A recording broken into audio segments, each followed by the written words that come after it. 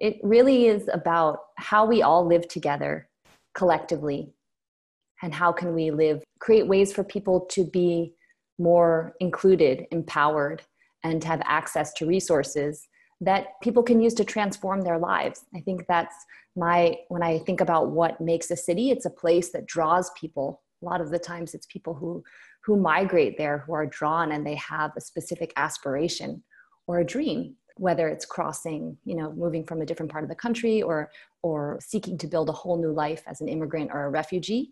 It's about going to a place that is going to be a foundation for a different version of yourself, and that you can continuously evolve and change as you interact with people and get access to resources. So it's almost like a change machine.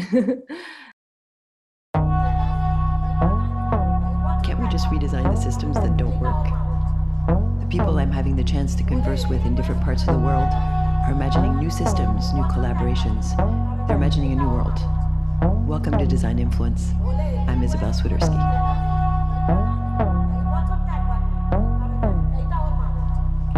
Adriana Valdez-Young is an urban design researcher and strategist based in New York City. Her perspectives on cities and how we live together seem particularly relevant in a time where our collective notions of private and public spaces have shifted, where the global pandemic has meant that for the privileged who can perform their work remotely, staying safe has been synonymous with staying home. How might we reimagine and co-create streets, spaces, and cities to help them fulfill their potential as the change machines Adriana knows they can be? I started my career just really accidentally. Almost, I was volunteering teaching English as a second language when I was an undergraduate at Brown. So I was working in Providence, Rhode Island. And that city has a very significant immigrant and refugee population, mostly from Central America, from the wars in the 80s.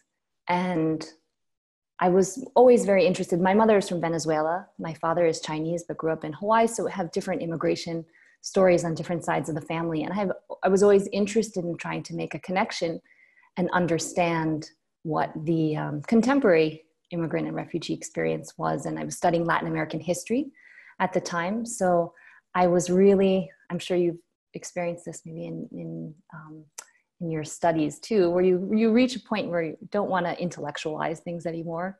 You want to make a connection with the lived experience, right? Mm-hmm. So I was volunteering teaching English as a second language. And I thought, well, there's so much more that can be done here. My job cannot just be to teach grammar and, basic vocabulary. A lot of my students were coming in and having difficulty at work, not having the right safety equipment if they're working in a factory, experiencing injuries, not knowing what their rights were, being nervous about going to the DMV and taking a driver's test, not being able to advocate for their children and understand the education system, which is very different in the United States, which relies on a lot of parent advocacy.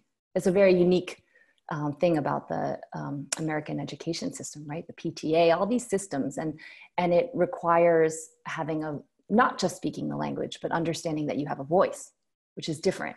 It's a higher level of empowerment, right, and agency. And so I worked with some other students from Brown, and we put together this new way of delivering education that was all about language as a tool for civic engagement. And so that it became a school, and it served hundreds of immigrant and refugee families, specifically reaching out to the undocumented immigrant community. There's a lot of services that you can apply for if you are official refugee and you have certain status to get vouchers to participate in different public service programs. But if you're undocumented, then those are not available to you. So it worked specifically in one neighborhood, worked closely with different community organizations and churches. And the school ran for 19 years.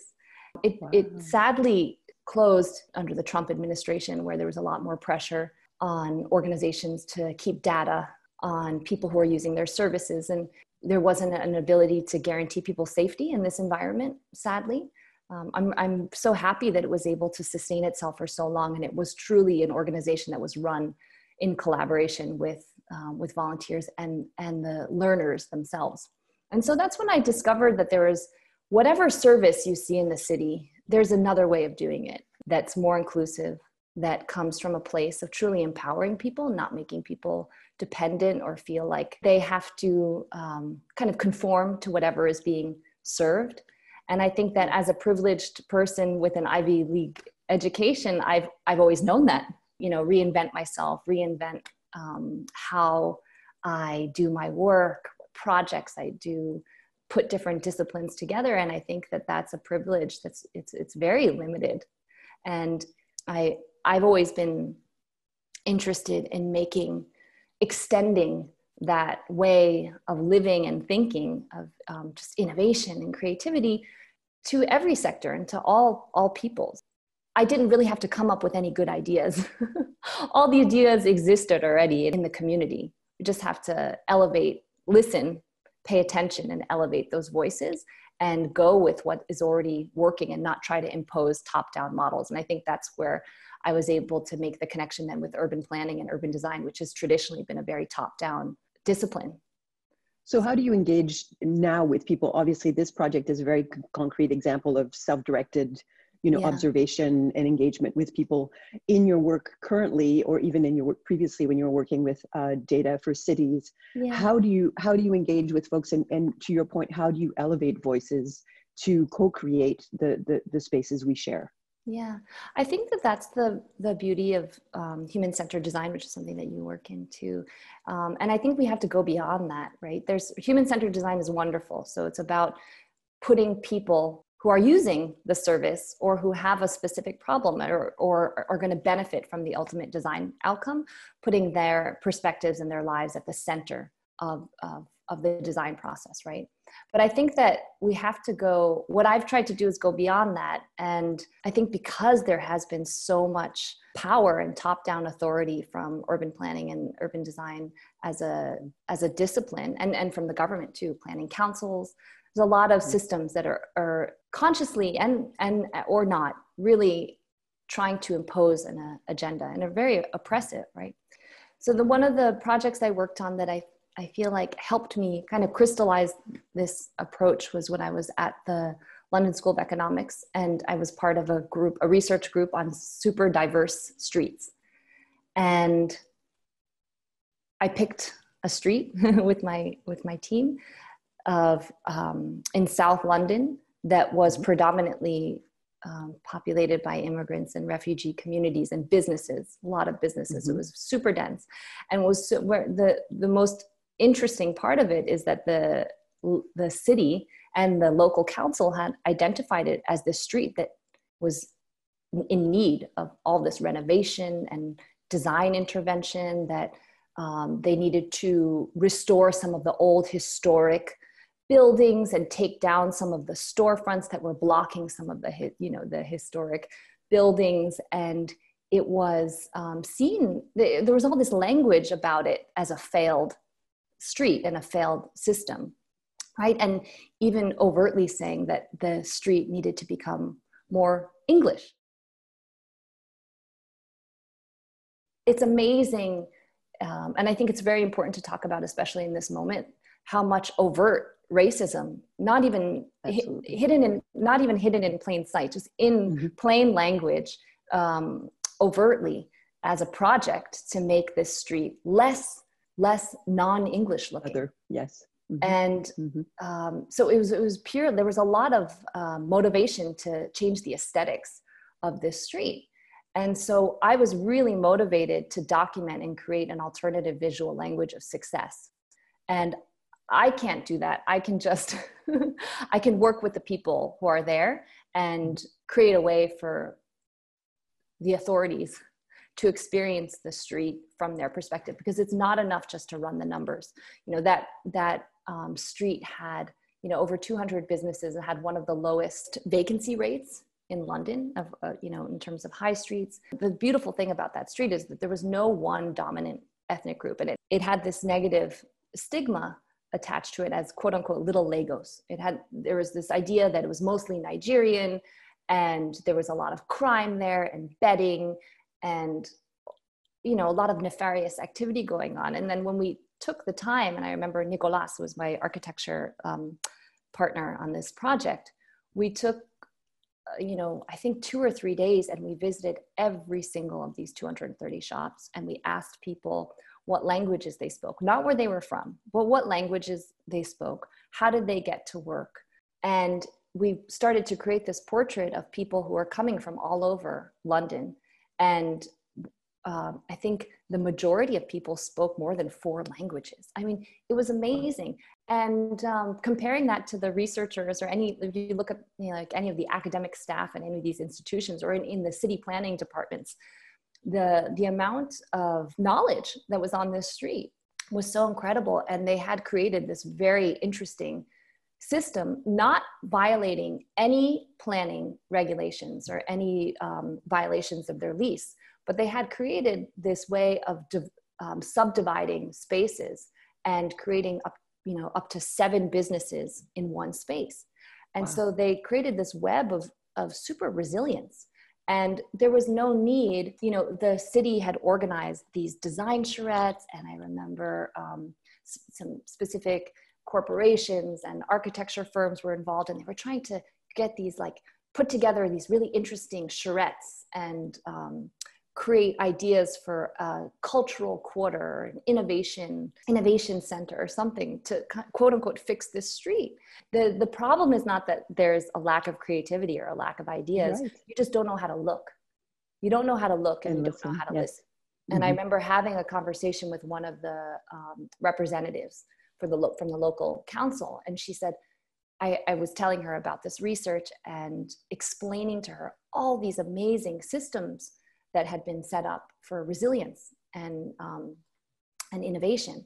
And she said, well, what do they want? What do these people want? I said, you know what, that's the wrong question to ask. What do we want? We're all Londoners. We're living in the same city, right? Mm-hmm. And so already setting up that binary of those people over there. And first of all, she represents that district. So that's part of her community, but already that mindset of what do they want? And it was different from what she wanted.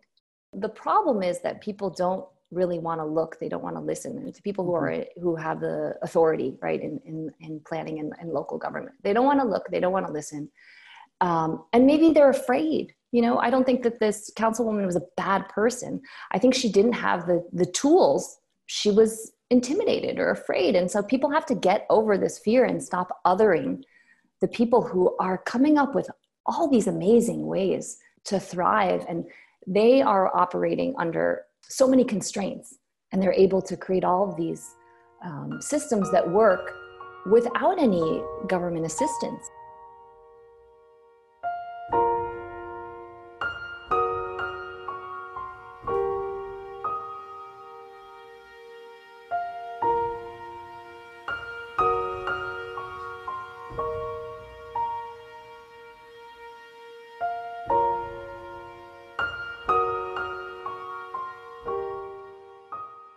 You teach design research at Parsons. Yeah. And so just tying into this project or other projects, what do you think that human-centered design and design research can teach us in this moment, specifically where finally it seems there's an opportunity to have a more frank and direct conversation about systemic racism, about inequality, and understanding that those systems have been designed and willfully put in place. Yeah. So what can design teach us in this moment? I think that there's a couple ways to think about it. One is to think about human-centered design is I see it only as this, as the first step. It's one tool, right? And it can help break down the privilege and the hierarchy that has been established, that has been just entrenched in design, in the design industry in general, right? And away from the cult personality and the reverence of the creative genius, right? We have to break that apart. And everybody is a designer. Everybody is designing all the time, but that's not enough, right? That's so easy to say. And empathy, which had a big moment in human-centered design, and over the last 10 years. I don't know if I'm sure you've read so many articles about how empathy is so important. And well, yes, except we're not very good at it, which is why it's very difficult to have a lot of people teaching design thinking or human-centered design and saying step 2 is empathy. It's like, Yeah. it's not Go. a step. Yeah. It's not a step. And also realizing that part of the challenges that we have are not because of our willful lack of empathy, but Yeah. because we are built to be blind to our own biases, and No, it's true. and we constantly bring in our own life experience when we should be listening, Yeah. and learning, as you were saying. But Yeah. so coming back to that, Yeah. so empathy, yes, is absolutely a crucial part of it.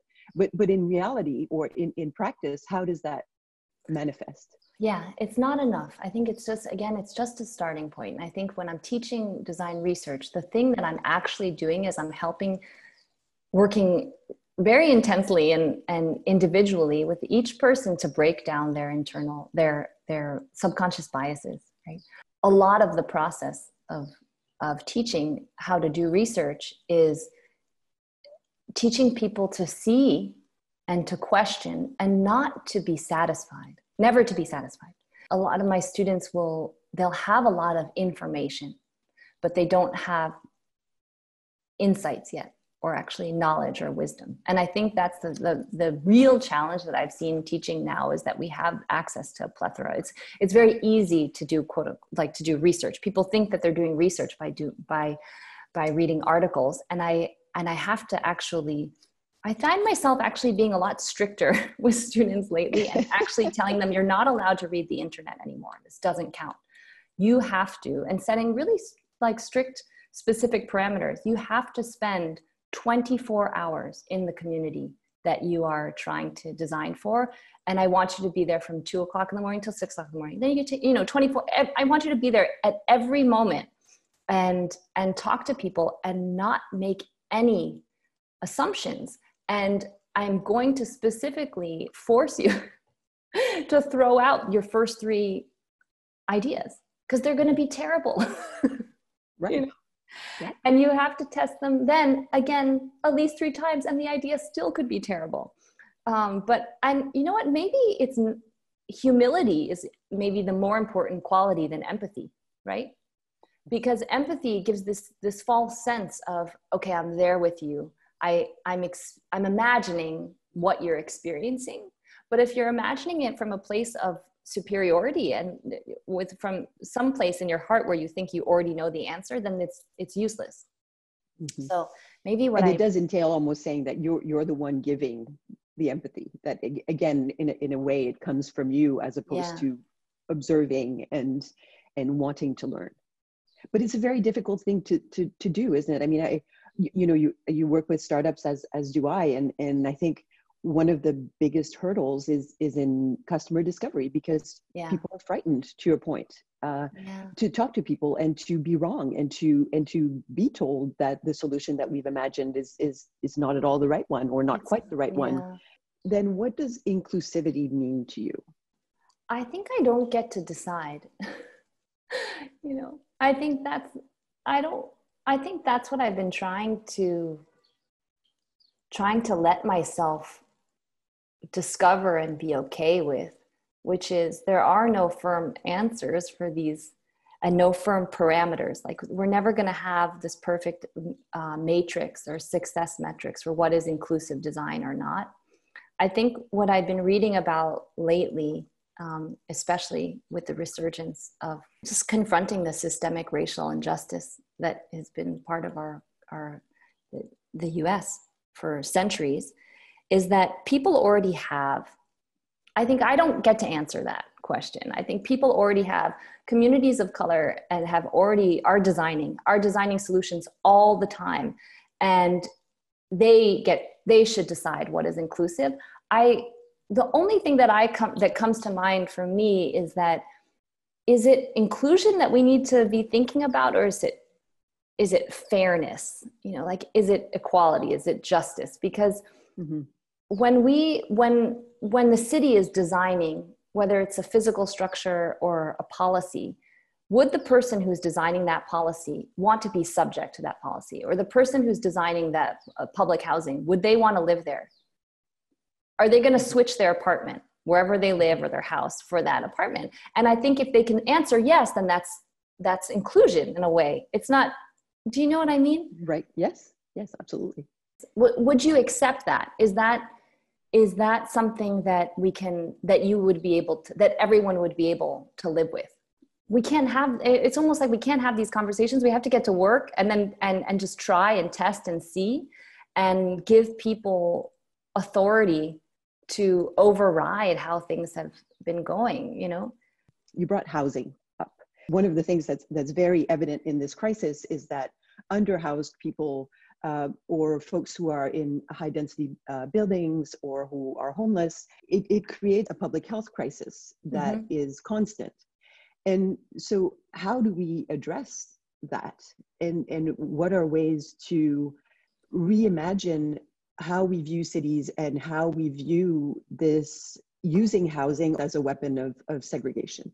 Yeah, especially for a city like New York City, it's a kind of like one of the foundational infrastructure of marginalizing public housing to edges, to places that are undesirable to live, that have toxic waste and, you know, are post-industrial places. And I think that, yes, health and housing, and good housing, it can't be this nice to have. My only hope is that we understand when it comes to health and safety, like we're not okay unless everybody is okay. And I think we have to shift our fundamental belief that everyone who lives in New York City deserves a place to live that's not going to threaten their lives, right?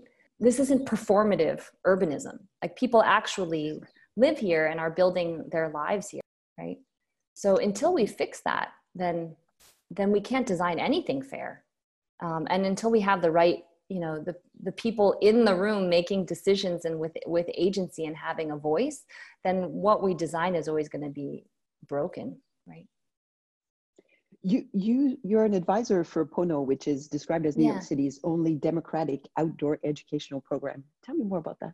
Yeah, it's the school that my son goes to. It's actually not officially a school. It's an educational program. You know, Pono is amazing. I'll just say that. It's based in Harlem. Pono it's this very radical experiment founded by Mesa Basma, who has her PhD from Teachers College at Columbia. And she started the school for her daughter. And it's more like a collective, like all the parents are very involved. And essentially it's about trusting kids and their curiosity and their inherent interest for learning. And there's no curriculum. The kids themselves decide. And I was shocked. Like my son started there when he was 4, and I would see pictures of him in these meetings. Each kid was taking turns and talking about what they were interested in, and they would decide together. The older students actually have a budget that they work with in terms of like what trips they're going to take, what speakers they're going to invite in. But they're given an incredible amount of agency and responsibility in their education. And it's definitely, you know, helped him maintain the freedom that he has as an individual. And it's actually very serendipitously been very helpful in this whole pandemic because it wasn't a huge shock for him. He's used to taking responsibility for his education and his time. And, you know, the kids are continuing to meet online, but he's okay with it because he's always had a voice and a role in designing his learning. And so he knows that things don't just happen to him. He's a part of it, and he's coming up with his own ideas and creative solutions through this time. And what a huge learning. I mean, one of the things, obviously, especially in this time where so many people have lost their jobs, having that mindset or having the ability to reimagine how you can shift your reality and have the agency to take charge. And I mean, obviously, it's not always possible when there's, you know, crisis and you still need to, in the short term, put food on the table, but even being able to have that hope to imagine how you can redesign your life, I think is invaluable to be able to learn that from a young age. What gives you hope in this moment? I think the thing that gives me the most hope is that all the decades and centuries of injustice, like there's nowhere to hide anymore. I think it's all become very visible and evident. And there are things that we have to fix. The thing that gives me hope is this could be tremendously beneficial in terms of focusing and not being able to turn a blind eye to just the fact that most people on this planet do not have their basic needs met, let alone get to engage in any kind of like creative thinking or redesign, right? Mm-hmm. We have problems, and we have to come together and solve them. And if this is a like a dress rehearsal for all the issues of climate change that are there to come, this is good. Like, we can use this as a productive moment. Like, we have to stop business as usual. And if it took this pandemic for us to just to stop and to listen and to really take stock of the problems that we are seemingly intractable, right? Oh, it's just not solvable. Well, we can solve them. We just don't want to. And so we have to prioritize this ability to have basic health, basic freedom, basic housing. And I think that we can make big change, but it has to be at a scale that is the human scale that makes sense. And maybe that's another way of tying in human-centered design, right? So when we have these sweeping initiatives, it misses nuances and leaves voices out.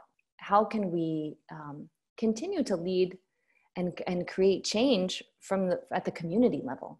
You know, we have the technology to share community from community to community, what people are coming up with. So we need to harness that, right? And learn from each other. Bringing it back to the human dimension, and certainly we've seen that a lot as well with neighborhood solutions and people going shopping for folks who can't go. And I think to your point, there has been a ton of initiatives, and people have moved very quickly to make solutions available to people. So I think that's very inspiring model. Without any policy change or buy-in, or like, do we need to apply for a permit? What should we call it? What should it be called? Right. Do we need a website? What, right. You know?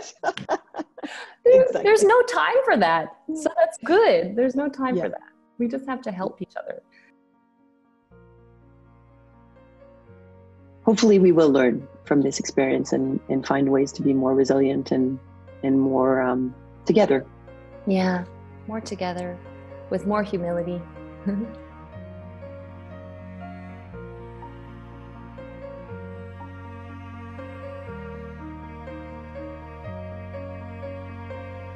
Adriana Valdez-Young is an urban design researcher and strategist.